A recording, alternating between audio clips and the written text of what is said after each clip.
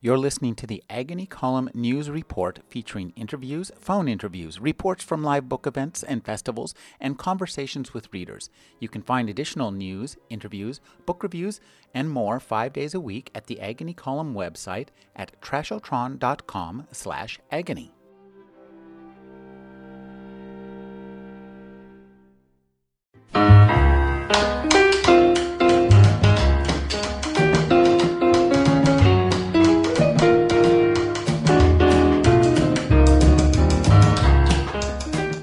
Good evening and welcome to Talk of the Bay. I'm your host, Rick Kleffel. Tonight on Talk of the Bay, I'm joined by Jeffrey Rossman, PhD. He's the Director of Life Management at Canyon Ranch in Lenox, Massachusetts. His new book is The Mind, Body, Mood Solution, the Breakthrough Drug-Free Program for Lasting Relief from Depression.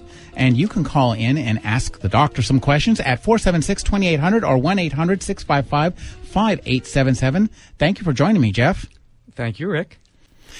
Jeff, one of the things I really like about this book is it's really a synthesis of a lot of different, across to me, what is a breathtaking range of disciplines. And one of the things I like most about it is that you use this term, psychosynthesis. Where did that term come from? Psychosynthesis is actually an approach to psychotherapy and human development that originated in the middle of the 20th century. And it's really a psycho-spiritual approach to human development. I trained in psychosynthesis back in the 1980s, and it's really informed my work throughout my career. Now, this book is called The Mind, Body, Mood Solution, and you speak in the introduction that your audience is people with mild to moderate depression. To be honest, I think anybody could benefit from reading this book just by virtue. It seems like there's a lot of life-improving techniques in here, but you have experiences with depression yourself, and that's what brought you to this book. That's really true. Back in my early 20s, I suffered a bout of depression. At that time, I was working in a hospital, and 1 week out of every 3, I worked the night shift. And working the night shift really threw my sleep-wake cycle into chaos. And as a result, after a few months of that, my mood really took a dive. And at that time, I really wanted to find some ways to be able to help myself to feel better. And I looked into nutrition. I got into a regular exercise program. I looked at what was happening with my sleep and did some things to be able to bring my sleep-wake cycle into a better rhythm. I also got into psychotherapy and began to explore what was important to me and the future direction that I wanted to take in my life. So it really was a catalyst for my own exploration, and really it became the foundation for the program that is embodied in the book. You know, one of the things you said, it was a catalyst. What depression really is, we all experience pain when we put our finger in a burning flame. We experience pain so that we will remove our finger from the burning flame and cease the physical damage. And I think depression is really very much the same kind of signal to us. It's a signal of what the Hopi Indians called Koya Niskatsi, life out of balance. Rick, that's exactly right. And when we view depression as a signal from somewhere deep inside of us that we need to pay attention to how our life is out of balance, then we can actually take the depression and, in a very empowering way, make some positive changes. More and more, depression in our culture is seen as a disease. And for some people who have serious clinical depression, I think that that's an accurate representation of depression, that it is indeed a physiological disorder, and there are physical markers that go along with that type of severe clinical depression. However, there are many people who are suffering from mild or moderate levels of depression who really don't fit that picture of having a physiological disorder. And for those people, an approach looking at what's this depressed mood trying to tell me? Is there something that I can do either with how I take care of my body, or there's something that I can do in terms of how I'm thinking, or a step that I can take in my life that will help to lift my mood and create a more fulfilling life. You know, one of the things that big changes that happened back in, I think it was 1997, was when there was it was all of a sudden allowed to directly advertise prescription medicines to patients on TV. And this has really created a new kind of culture where we all think we diagnose ourselves based on commercials we see on TV, which isn't necessarily a particularly healthy way to approach it. Rick, when that change was enacted, there was an explosion of increased prescribing of antidepressant medication. That change worked very, very well for the drug companies to be able to essentially sell antidepressants to the American public. Many, many people have been helped by antidepressants, and I am grateful that they exist. However, many people who are suffering from a depressed mood would ask for an antidepressant and think that this is the cure for my problem, when really it is treating a symptom, but it's not getting at the underlying cause. And for those people, taking a deeper look is what's needed. You know, one of the statistics you quoted in this book, and it just was shocking to me, was that the drug companies spend far more on advertising their drugs than they do on research and development.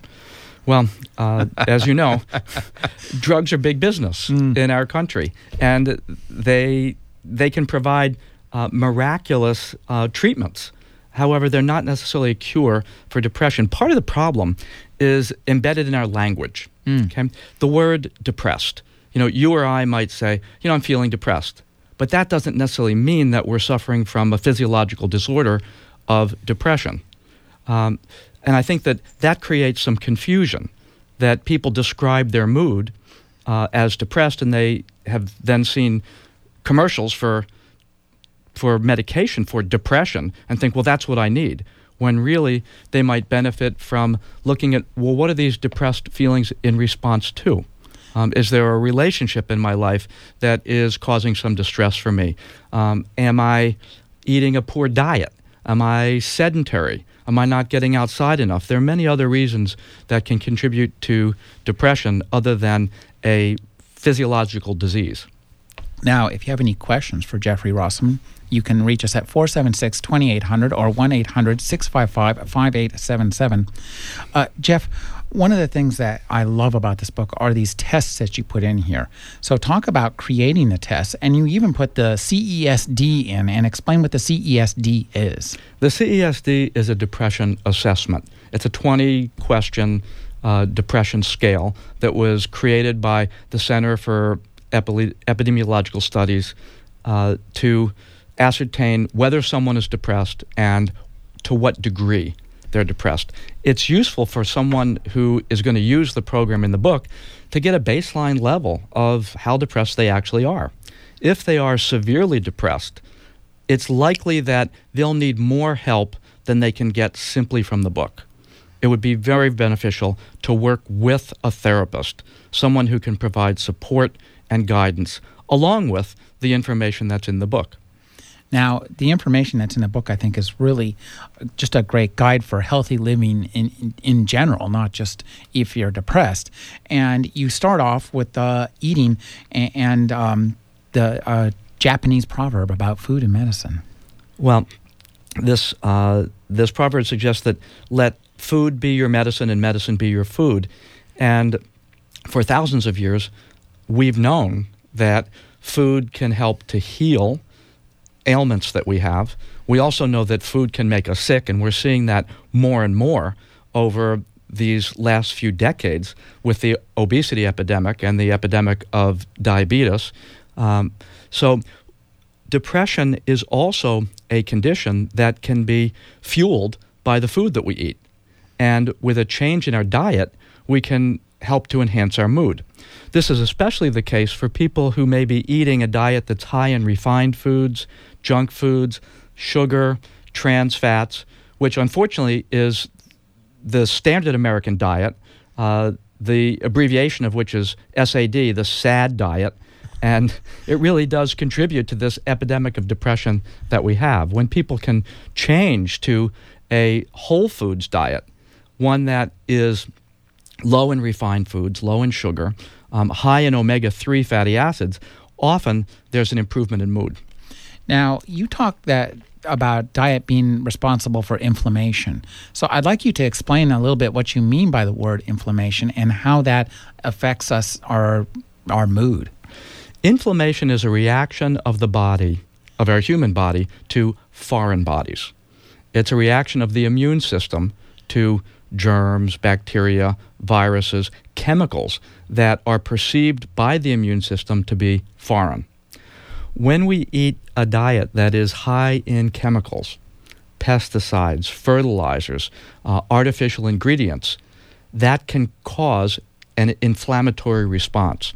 Now, when we have an inflammatory response, what happens?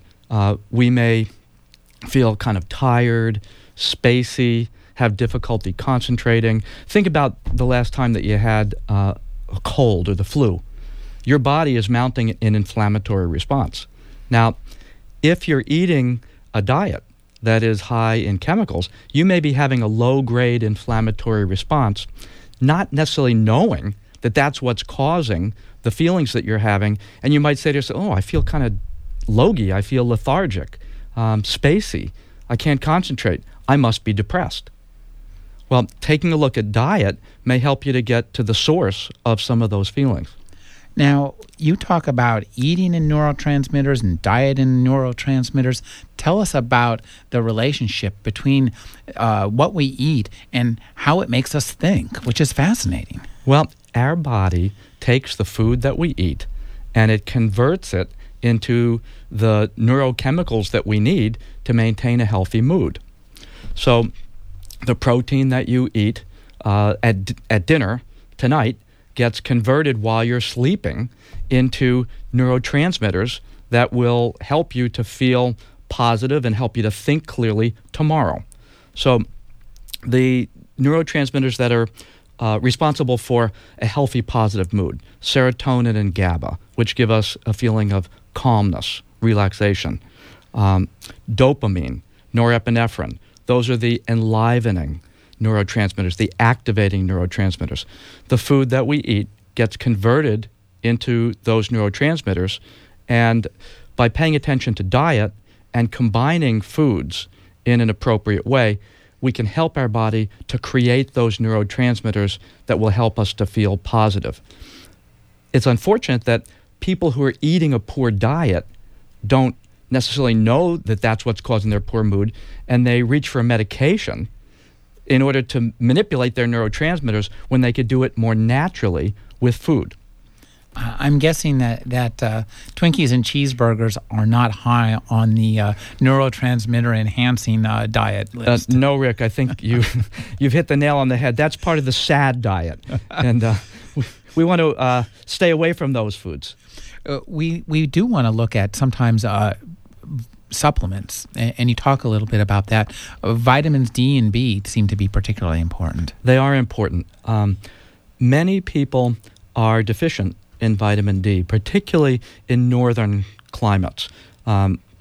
Here in Santa Cruz, there may be less vitamin deficiency than back where I live in Massachusetts, where virtually everyone is vitamin D deficient in the winter unless they're taking supplements. Mm-hmm. Now, the good news is that vitamin D supplements are inexpensive, they're safe, and we can take vitamin D supplements at fairly significant levels in order to bring our vitamin D levels up to the therapeutic range. I have one patient in particular who presented to me, this was about 2 years ago, and she was terribly depressed. She was clinically depressed, and I was really worried about her because I did not see how she was going to be able to function in her role. She was actually a nurse, and I was concerned about how she could perform her job functions. We talked a bit, and we came up with an overall approach that included a change in diet, increasing her exercise, which had been virtually nil. And I also suggested that she get into psychotherapy because I thought that she needed some support and some guidance in making the changes. Well, she went home, and she didn't follow up on my recommendation for psychotherapy, but she did start taking vitamin D. I saw her again 6 months later, and she looked like a different person. And she was bright, she was enthusiastic, she was functioning quite well in her role. And what she told me was that she attributed her recovery to the vitamin D supplements that she was taking. Now, one of the things I like about the way this book is written is that what you do is you show us the problems, you give us some scientific explanation and and bring up studies. And I think that, the problems and the solutions, I mean, gosh, you mean eating cheeseburgers and Twinkies doesn't make me happy? I mean, we should all know that. But what you do is a good job of showing us some kind of common sense and then bringing in a lot of really interesting scientific studies that back up the common sense. And I think this is a really interesting technique for writing this book. You also do it really quickly so that this book is very easy to read. This is not like a book that's forbidding in any way. It's kind of fun to read. You can zip right through it in a day or two. And you have a lot of tests, a lot of breaks. So talk about, just as you created this book, talk about a little bit about, your design for this book and making it like digestible. Well, when I created it, I thought to myself, what would I use? And I have to tell you that I have read a lot of self-help books, and if it's too complicated, I can't do it. If it's too dense, I can't get through it. So I wanted it to be as engaging as it possibly could be, and I want it to be as practical as it could be. It's designed to give people some very actionable steps that they can take. And yes, Rick, it's true that if we're going to invest our time and energy into making a dietary change or getting involved in exercise or getting outside into the sunlight, most of us will be more willing to do it if we're convinced by a little bit of scientific evidence that it's likely to help us. So I did include some science. My wife cautioned me to not put too much science in here because many people would be lost by that. So I tried to find a balance between scientific research and a style that would be very engaging and accessible for people. I really think you hit the sweet spot with that. Now, this book is divided into two parts. So we're talking right now about the part about the body, treating your body first. And once we start get ourselves eating right, then we need to look at exercise. And you suggest we exercise in the morning. Well, there are a couple of good things about exercising in the morning. One is that it gets your energy flowing. A lot of people who are depressed find that the morning is a particularly difficult time. They may feel tired, not fully refreshed in the morning, and exercise gets your blood flowing, it gets oxygen to your brain, it stimulates the production of neurotransmitters, the feel-good chemicals, and it's also empowering. When you get your exercise done in the morning, you get a feeling of accomplishment, a feeling of satisfaction. You've done something on your own behalf. The other good thing about exercising in the morning is that you know it's done. You're less likely to be detoured by other types of things that pop up in the course of your day. Now, having said that, Rick, I want to let listeners know that the best time to exercise is the time that you can do it. So, yes, I recommend exercise in the morning, but if the morning is not going to work for you, if you have kids who you need to get off to school, or if you need to get to work really early in the morning, then by all means, do the exercise when you can. For some people, taking their lunch hour to exercise is going to be just what they need. Many people find that the most convenient time of their day is right in the middle, when they can put on a pair of sneakers and take a very brisk walk at lunchtime and then come back feeling refreshed for their afternoon. The added benefit of walking in the middle of the day is that you can get some bright sunshine. Mm-hmm. And we'll talk about the importance of that in a few moments. Now, one of the things you suggest also, I think this is a great idea, is creating a spreadsheet of your exercise. And I think this functions in a couple of ways. One, it helps you keep track. And the other I find is that if you have a long row, like a week's worth of exercise, and you said, and where you've written down, I walked 2 miles, I did 20 push-ups, I did this, and then you have that empty spot staring you in the morning, you're really much more likely to get in there and get that spot filled. It's kind of a self-perpetuating help. That's absolutely right, Rick. When you make an appointment with yourself, you're likely to keep it. And, exercise can be particularly daunting for someone who's feeling depressed. And I like to stack the deck in as strong a way as possible to get yourself moving. And that chart that you just mentioned is one ideal way to do it. You have the space staring at you in the morning, and then once you've done your exercise, and you've done your exercise, say, for several days in a row, you can take a look back at what you've entered into your chart and feel a real empowered sense of accomplishment. Also, too, it helps, I think, sometimes to, before you exercise, when you're getting dressed or just waking up, to imagine yourself in that exercise, in the middle of that run you're going to do, in the middle of those things you're going to do, because that prepares you, and I think it propels you into the world of exercising. That's terrific. When you do that positive visualization that you just described, it helps to get your juices flowing. It primes the pump. And again, sometimes people find that it's difficult to exercise. If you look at most of the people in our country, they are not exercising. This is not necessarily easy to do, but visualizing, like you just recommended, is one way to be able to get your enthusiasm up for exercise.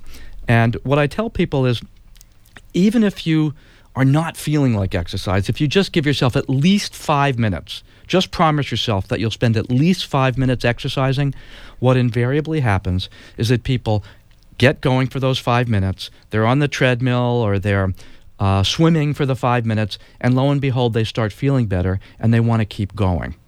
Once people make exercise a regular part of their life, they can't imagine living without it. And it really helps get your neurotransmitters. Talk about the physiology of that, how it actually fights depression. It's really extraordinary. We've been fortunate over the last couple of decades to have some fascinating research on the effect of exercise on the brain. And what we find is that regular aerobic exercise causes an increase in serotonin, which is that mood-enhancing neurotransmitter, which is being boosted by all of the new generation of antidepressants. So Prozac, Paxil, Zoloft, Cerazone, Lexapro, they're all boosting levels of serotonin. You can do the same thing with exercise. Exercise also boosts levels of GABA, another calming neurotransmitter, as well as dopamine and norepinephrine, which are invigorating neurotransmitters. In addition, exercise causes an increase in new brain cells. And this is a finding that we just discovered in the last decade, that when you engage in regular aerobic exercise, your body actually is stimulated to produce more brain cells. Very exciting discovery. And this is something they never thought happened. They thought once you got your brain cells, that was it. And when you were drinking, you were killing them. And so this is, you mean 6 miles can maybe make up for a few of those college six-packs. Exactly. This is a very encouraging discovery for all of us who thought that from the age of 25 it was all downhill. The truth is that our brain does give birth to new brain cells. And in particular, there's a profusion of new brain cells in a brain region called the hippocampus. The hippocampus is one brain region which in severely depressed patients is shrunken.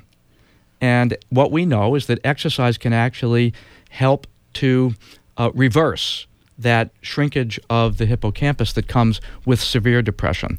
And this is something I want people who are suffering from clinical depression to know, that if you can get yourself exercising, this can be a very powerful way to pull yourself out of depression. There have been numerous studies of people with serious clinical depression who were able to use exercise to help them to get better. And there are also a number of studies you cite that show that exercise makes it more likely you'll keep up depression at bay. That's exactly right. One particular study done by James Blumenthal at Duke compared the effect of exercise with the effect of Zoloft. And what they found was that after 6 months, there was an equivalent improvement in the people taking Zoloft and the people who were exercising.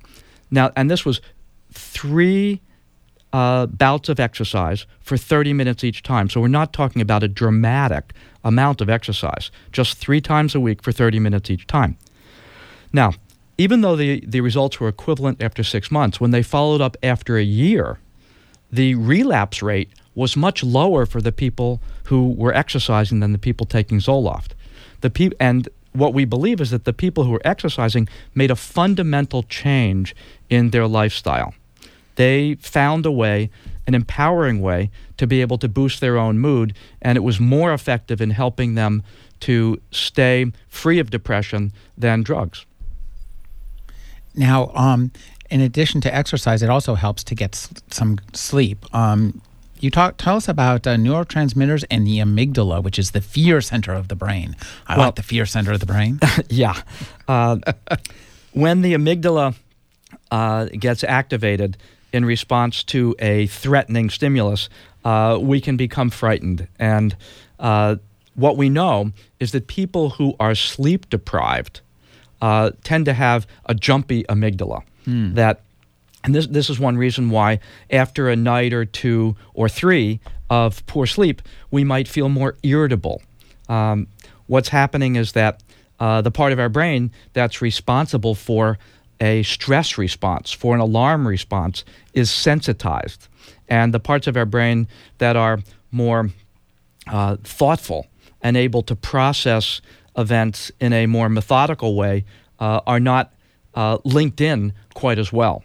Now, what we know is that Americans are sleeping significantly less than we were even 50 years ago. That on average, Americans are sleeping an hour less than we did 50 years ago. During those same 50 years, there's been a dramatic rise in the incidence of depression.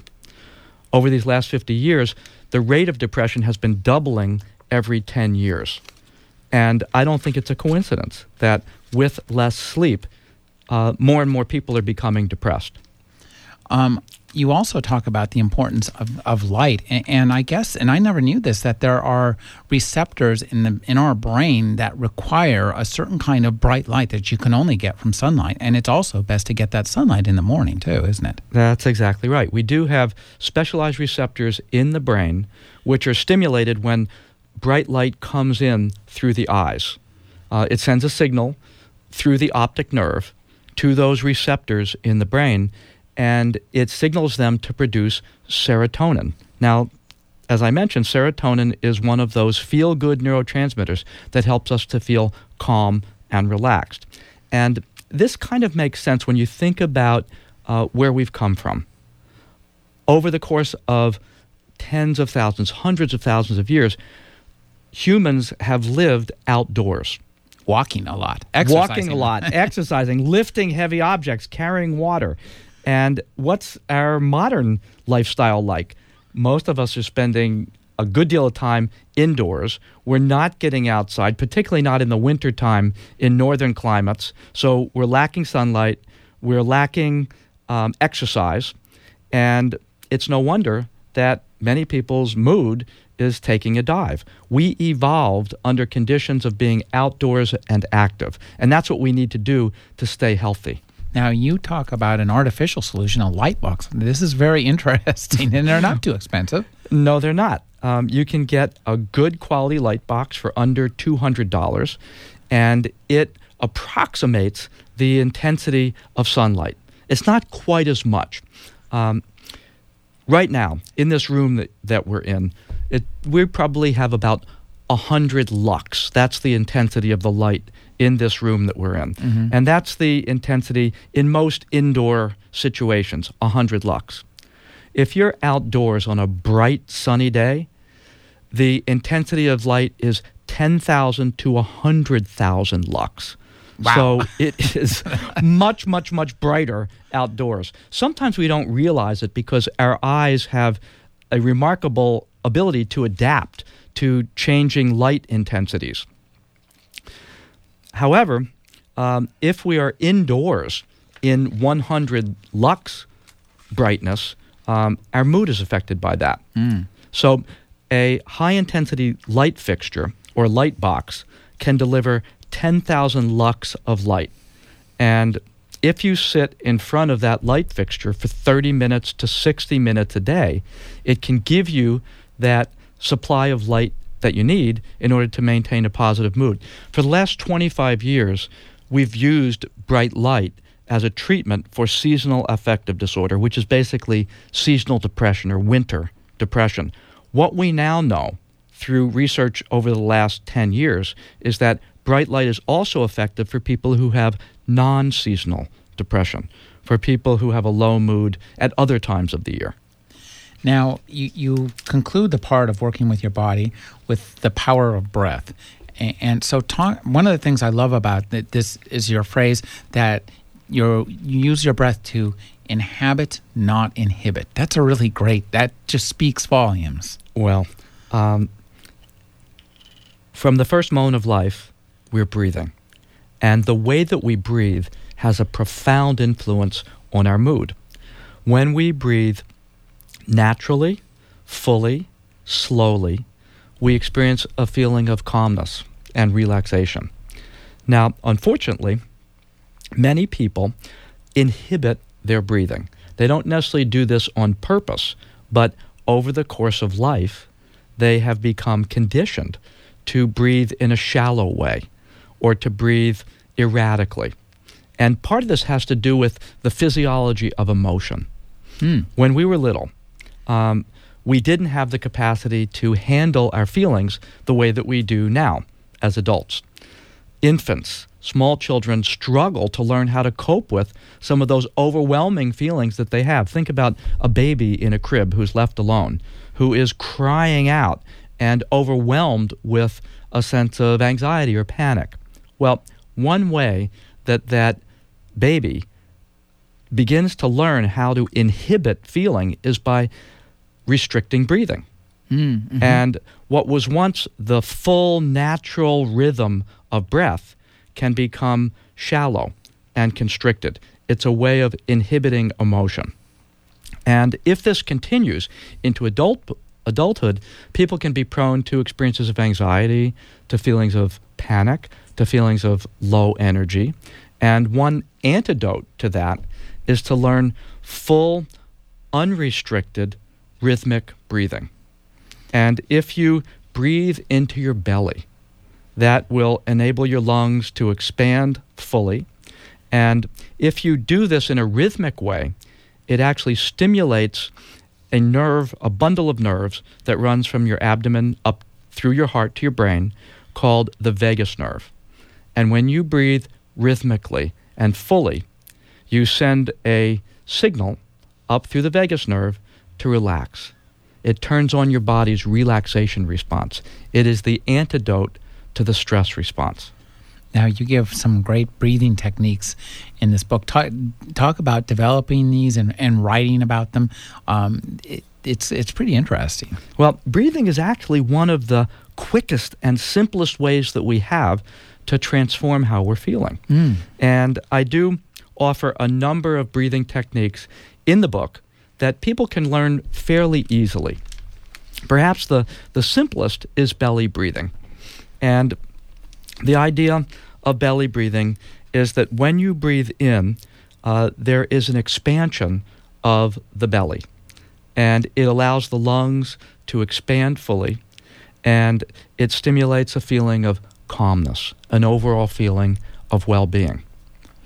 There are also breathing techniques that help to stimulate us and help us to become energized and invigorated. There's one breathing technique called the breath of fire, which actually involves very rapid, forceful breathing, which activates our adrenals and gives us a very energized, enlivened feeling of awakeness. There's one additional breathing technique that's also an energizing one called the breath of joy. And that involves deep rhythmic breathing combined with arm movements that get our energy flowing. It's a terrific exercise to do in the morning to help to prepare you to be refreshed and alert for the day. Now, these breathing exercises lead naturally into the second part of the book, I think, because they help develop what you begin the second part of the book is looking at the mind, which is the sense of presence. And this is also known as mindfulness. That's right. Many people who are depressed have real trouble living in the present. Mm-hmm. Often, depression brings with it worries about the future, rumination about the past. It's very difficult to be fully here in this moment. Well, there are practices that we can engage in to cultivate this ability to live fully in the present moment.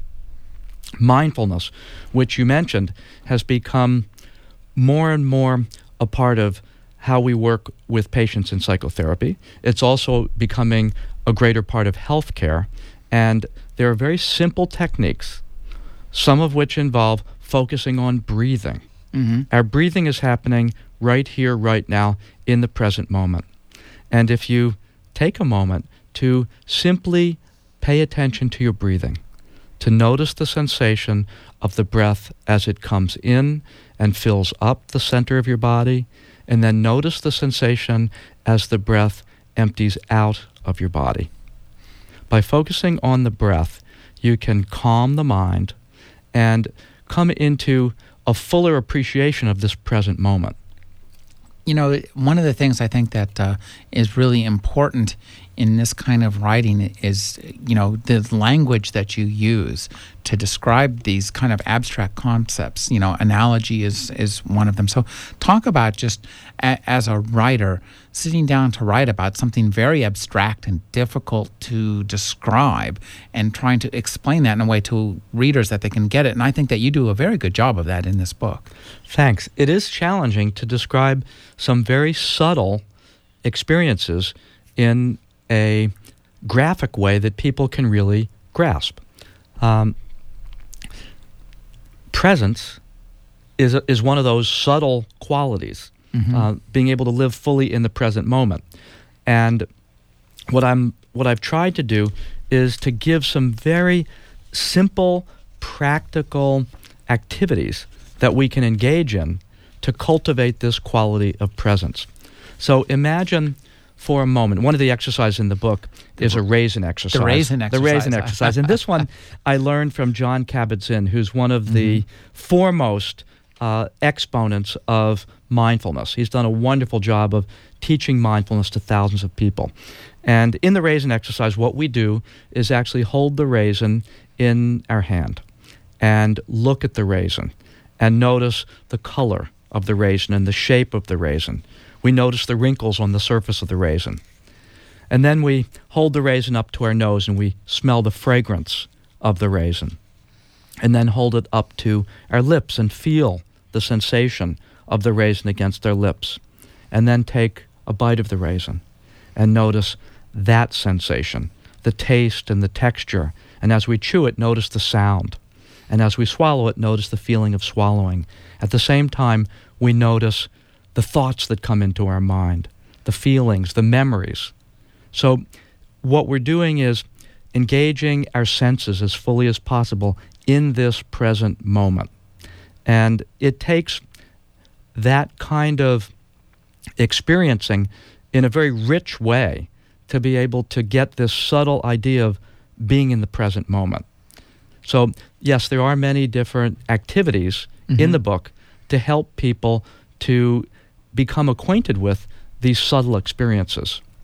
And I like this phrase here when you talk about no matter what you are faced with, there's a gap between the stimulus and your response to it. And in that gap between the stimulus and your response is where you have the freedom to make a conscious choice.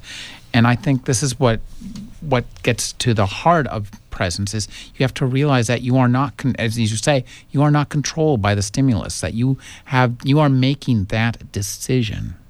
That's absolutely true. And what you just described is where our freedom resides. What makes us happy is not so much what happens to us, but how we respond to what happens to us. What makes us upset or depressed is not so much what happens to us, but how we respond to it. And when we can become very, very clear on this and pay attention to how that stimulus is affecting us, and pause, really pause, and notice, how do I think about what's just happened to me? If I've experienced something that's frustrating to me, how am I reacting to it? Can I choose to look at this in a different way? Is there another interpretation? How do I want to respond to this adversity in a way that will be empowering for me? So taking a moment to live in that gap and realize that's where the freedom is can help to free us from depression. Now, talk about this kind of observing yourself with depression and the work of Jon Kabat-Zinn. Mindfulness or presence is a way to pay attention to what we're experiencing in the present moment. And when we do that, we also become aware of that capacity that we have to observe our immediate experience. So if we go back to the raisin, we're not only learning about the raisin, we're also learning about how we experience the raisin. Exactly. So there is this capacity that we all have. It's that observing capacity within us that we carry with us all the time. Oftentimes, we forget that we have it, and we become reactive to something that someone says to us, or we become upset about a problem. And what we don't realize is that we have a choice. We have a choice about how to respond. And when we develop that observing capacity, that's where we're able to really take hold of that freedom of choice that we have. It's like as if a cameraman, the difference between a cameraman realizing he's operating a camera and becoming totally involved in what he's filming with the camera. That's exactly right. In fact, Rick, what you just described is a metaphor that one of my patients used as he was learning mindfulness, that there's a cameraman up on a dolly who's actually filming the whole experience. And he is one of the patients whose stories I wrote in the book. This is the story of Sal, and I'll briefly tell the story Sal. because Sal's a wonderful character. He was a tough customer before he learned mindfulness, and he was actually quite depressed before he started to observe himself. Sal owned a restaurant, and he was a real control freak, a real take-charge guy, and it was actually a very successful restaurant. However, he made everybody else around him kind of crazy because he was such a control freak. And in fact, he kind of pushed away some of the people who he loved the most, like his family members, because they couldn't deal with him. He was barking orders, he was highly judgmental, critical, and he was being successful in one way with the restaurant, but he was really suffering when it came to the important relationships in his life, and he was becoming more and more depressed as a result. In addition, he was having some high blood pressure problems that he needed to address. So I taught Sal breathing techniques, and instantly when he started to do the slow rhythmic breathing, he calmed down considerably, and he kind of liked that relaxed feeling. Once he learned the breathing techniques, I taught him some meditative practice for cultivating presence, and for learning that he could be sitting in meditation and he could be having a worry, one of the many things that he worried about, but he didn't have to actually worry about it, that he could just observe the worry without becoming consumed by it. At first he thought this was kind of funny, but then as he practiced, he began to really feel empowered by that freedom to not become consumed in his own worries. Well, after practicing mindfulness and the breathing practices for about 4 weeks. He had a situation come up in his restaurant. It was the end of the evening, and he was sitting down to dinner with his wife and his 15-year-old daughter.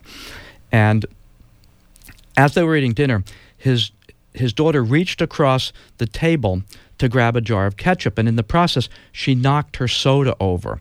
And the soda spilled, and it was flowing across the table towards Sal.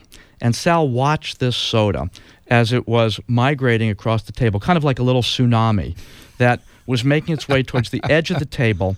And as it just reached the edge of the table, his daughter yelled out, "Dad!"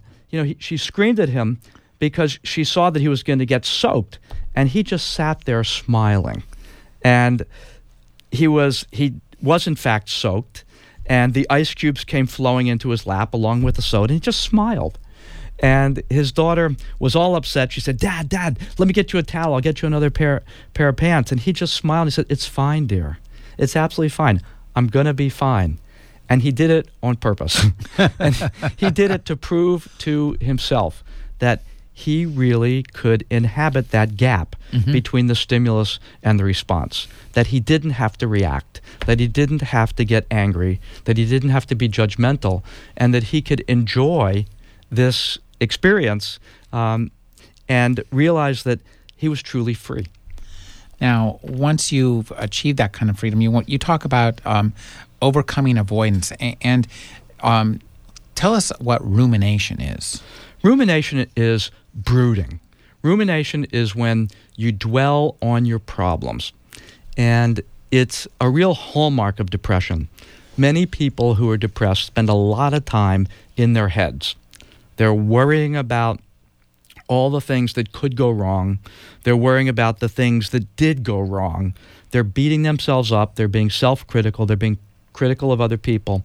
And by staying in that rumination, not only does their mood sink, but they often stay stuck.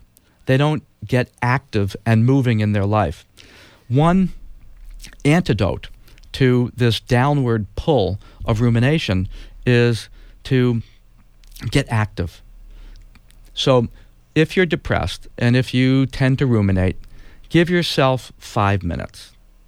And if you really want to try to figure things out, if you think that you might be able to solve a problem, give yourself 5 minutes. But at the end of 5 minutes, give it a rest and go out and do something. Take a walk, do a chore, do an errand, call a friend, read a book, do something that will take you away from that rumination. Rarely is it helpful to spend time dwelling on an issue for more than about 5 minutes. In Star Trek, often they'll have problems, and what they have to do, there's a famous phrase, reverse the neutron flow. That's it. And that's exactly what you talk about here. That's what happens in the brain. Talk about the left-right brain aspects and reversing the neural flow, the neural connection. There's a very interesting pattern that exists in the brains of people who are depressed and the brains of people who are not depressed, who are happy. In folks who are depressed, there is more activity in the right prefrontal cortex. Now, that is the part of your brain that's right behind your forehead on the right-hand side. And when people have excess activity in the right prefrontal cortex, they tend to do a lot of ruminating, worrying, brooding. Tends to be a lot of dark thinking. Mm-hmm. In people who are happier, there's less activity in the right prefrontal cortex and more activity in the left prefrontal cortex. And this type of pattern of activity in the left prefrontal cortex goes along with what we call approach behavior. And by that I mean moving towards the things that you're looking forward to. So getting involved with other people, engaging in recreation, pleasurable activities, work that you find satisfying. When you move towards those things, the left prefrontal cortex tends to be more active. When the right is more active, we're withdrawing, we're moving away from life, we're isolating, and we see that a lot in depression. One of the most powerful ways to reverse this downward pull of depression is to take steps forward, to actively get engaged in your life. So Sulu was right. We do need to reverse the neuron flow. That was true. Now, you talk about judgment, and I think this is something a lot of people have a problem with is silencing the inner critic. And I like your idea of talk about the difference between judgment and discernment. Yeah, it's a very subtle and important difference. All of us have an inner critic. All of us. From the time that we're little, we learn rules to live by. We're told to try our hardest, to stop crying. We're told to always tell the truth, to be kind to other people. And this is how we internalize our values and our rules for living. And that critic tends to be aware of those rules for living and let us know when we may be deviating from those rules for living. Now, having that self-evaluative process going on can be very, very helpful. If we can look at our behavior and learn from it, if we can learn from our mistakes, that can help us to become better people. We can become more effective in our lives. However, sometimes that inner critic can become unduly harsh. And when we become overly judgmental, when we're hard on ourselves, that can predispose us to depression. When we learn how to come into a new relationship with that critic, that can free us from depression. I'm speaking with Jeff Rossman. His new book is The Mind Body Mood Solution. Jeff, you talk about disidentifying from the critic, and I like this idea is that you can even express your gratitude with a simple thank you for sharing. That's right. Like I said, we all have that critic. We all have a running commentary going on in our head that is doing a narrative of what we're doing and how we're doing. And if you have a critic that says, boy, you really screwed that up, you can simply say, okay, thank you for sharing. I appreciate it. I'll take that under advisement. And now I need to get back to work. So instead of letting the critic dominate you, instead of having your self-esteem be battered by your critic, you can come into a new healthy relationship with the critic. You can appreciate that, yes, the critic is trying to look out for you. Yes, the critic is trying to help you to be a good person and to lead a satisfying life. But you don't always have to take every criticism as gospel truth, and you can talk back to your critic. Now, I think for me, the chapter on developing forgiveness and gratitude, I think really strikes to one of the most important parts of an approach to life. So you talk about forgiveness. One of the things I think that's interesting is that you say that tell us what you do and do not mean by forgiveness. That's good. Most of us have been told that it's good to forgive. We're told that we'll be healthier, happier as a result of forgiving. And some people feel that forgiving means that they have to be a doormat, that they need to condone the actions of people who hurt them. And that's not what I mean by forgiveness at all. I don't mean condoning malicious behavior. I don't mean that you have to let someone hurt you again. I think what we can do is we can forgive someone, but also protect ourselves from being abused again.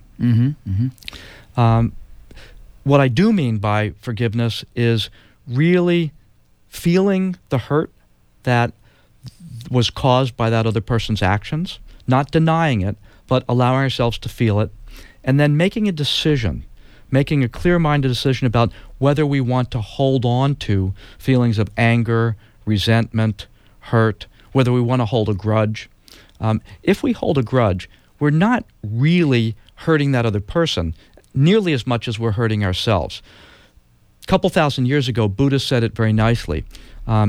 If you hold on to your anger like a hot coal, with the intention of throwing it at someone, guess who's burned?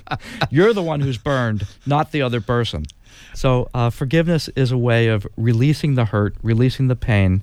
And yes, we can forgive and at the same time protect ourselves from being hurt again. And the flip side of that is gratitude and expressing gratitude. And I think this is something it's easy to just spit out the word thanks, but it's, I think, a rather different thing to actually experience gratitude from within, to reach into yourself and say, yes, that really, I really did benefit from the help that person gave me, or I really did. This world is so wonderful. The trees are so green. It gives me such great pleasure. When you embrace gratitude, it enlivens your life.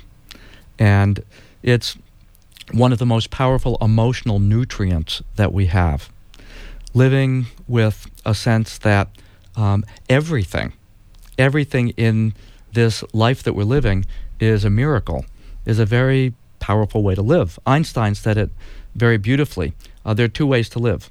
One is as if nothing is a miracle, and the other is as if everything is a miracle.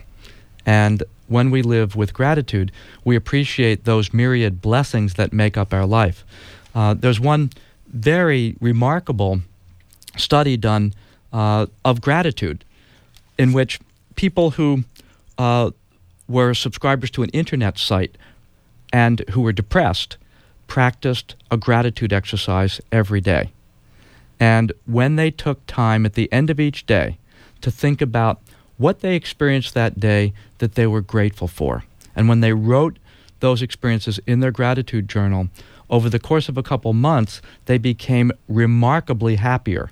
They no longer showed signs of depression. That was one simple gratitude exercise. There are other ways that we can express gratitude in our lives, like writing a gratitude letter. If you take a moment to reflect on someone in your life who helped you in an important way, who you have not yet truly thanked, if you take time to write a gratitude letter and then deliver it in person, it's a tremendously empowering act for you. Obviously, that other person will feel tremendously gratified by your expression of thanks, and you'll be brightened by it. Now, all this leads to what you call the practice of resilience, and you got about a minute to tell us about resilience, which is, I think, at the end of depression, you're ready to fight again. Well, the one thing that we can count on in life is that it will be unpredictable, that we will face adversity of one kind or another. We'll suffer a loss, we'll suffer a reversal, there will be some kind of pain and suffering in our life. Resilient people have the skills to be able to handle that adversity and bounce back from it. If you think about a tree that is buffeted by gale force winds and can come back to its original stature, that's resilience. And there are a whole set of resilience skills that we can learn, like being able to accept our feelings, like being able to express those feelings to other people, reach out for help, believe in our own capacity to handle whatever life brings to us.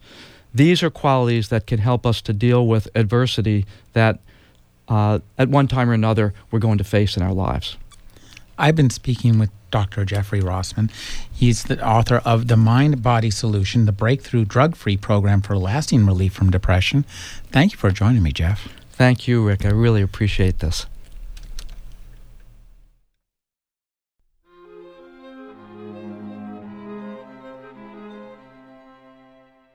You're listening to the Agony Column News Report, featuring interviews, phone interviews, reports from live book events and festivals, and conversations with readers. You can find additional news, interviews, book reviews, and more 5 days a week at the Agony Column website at trashotron.com/agony.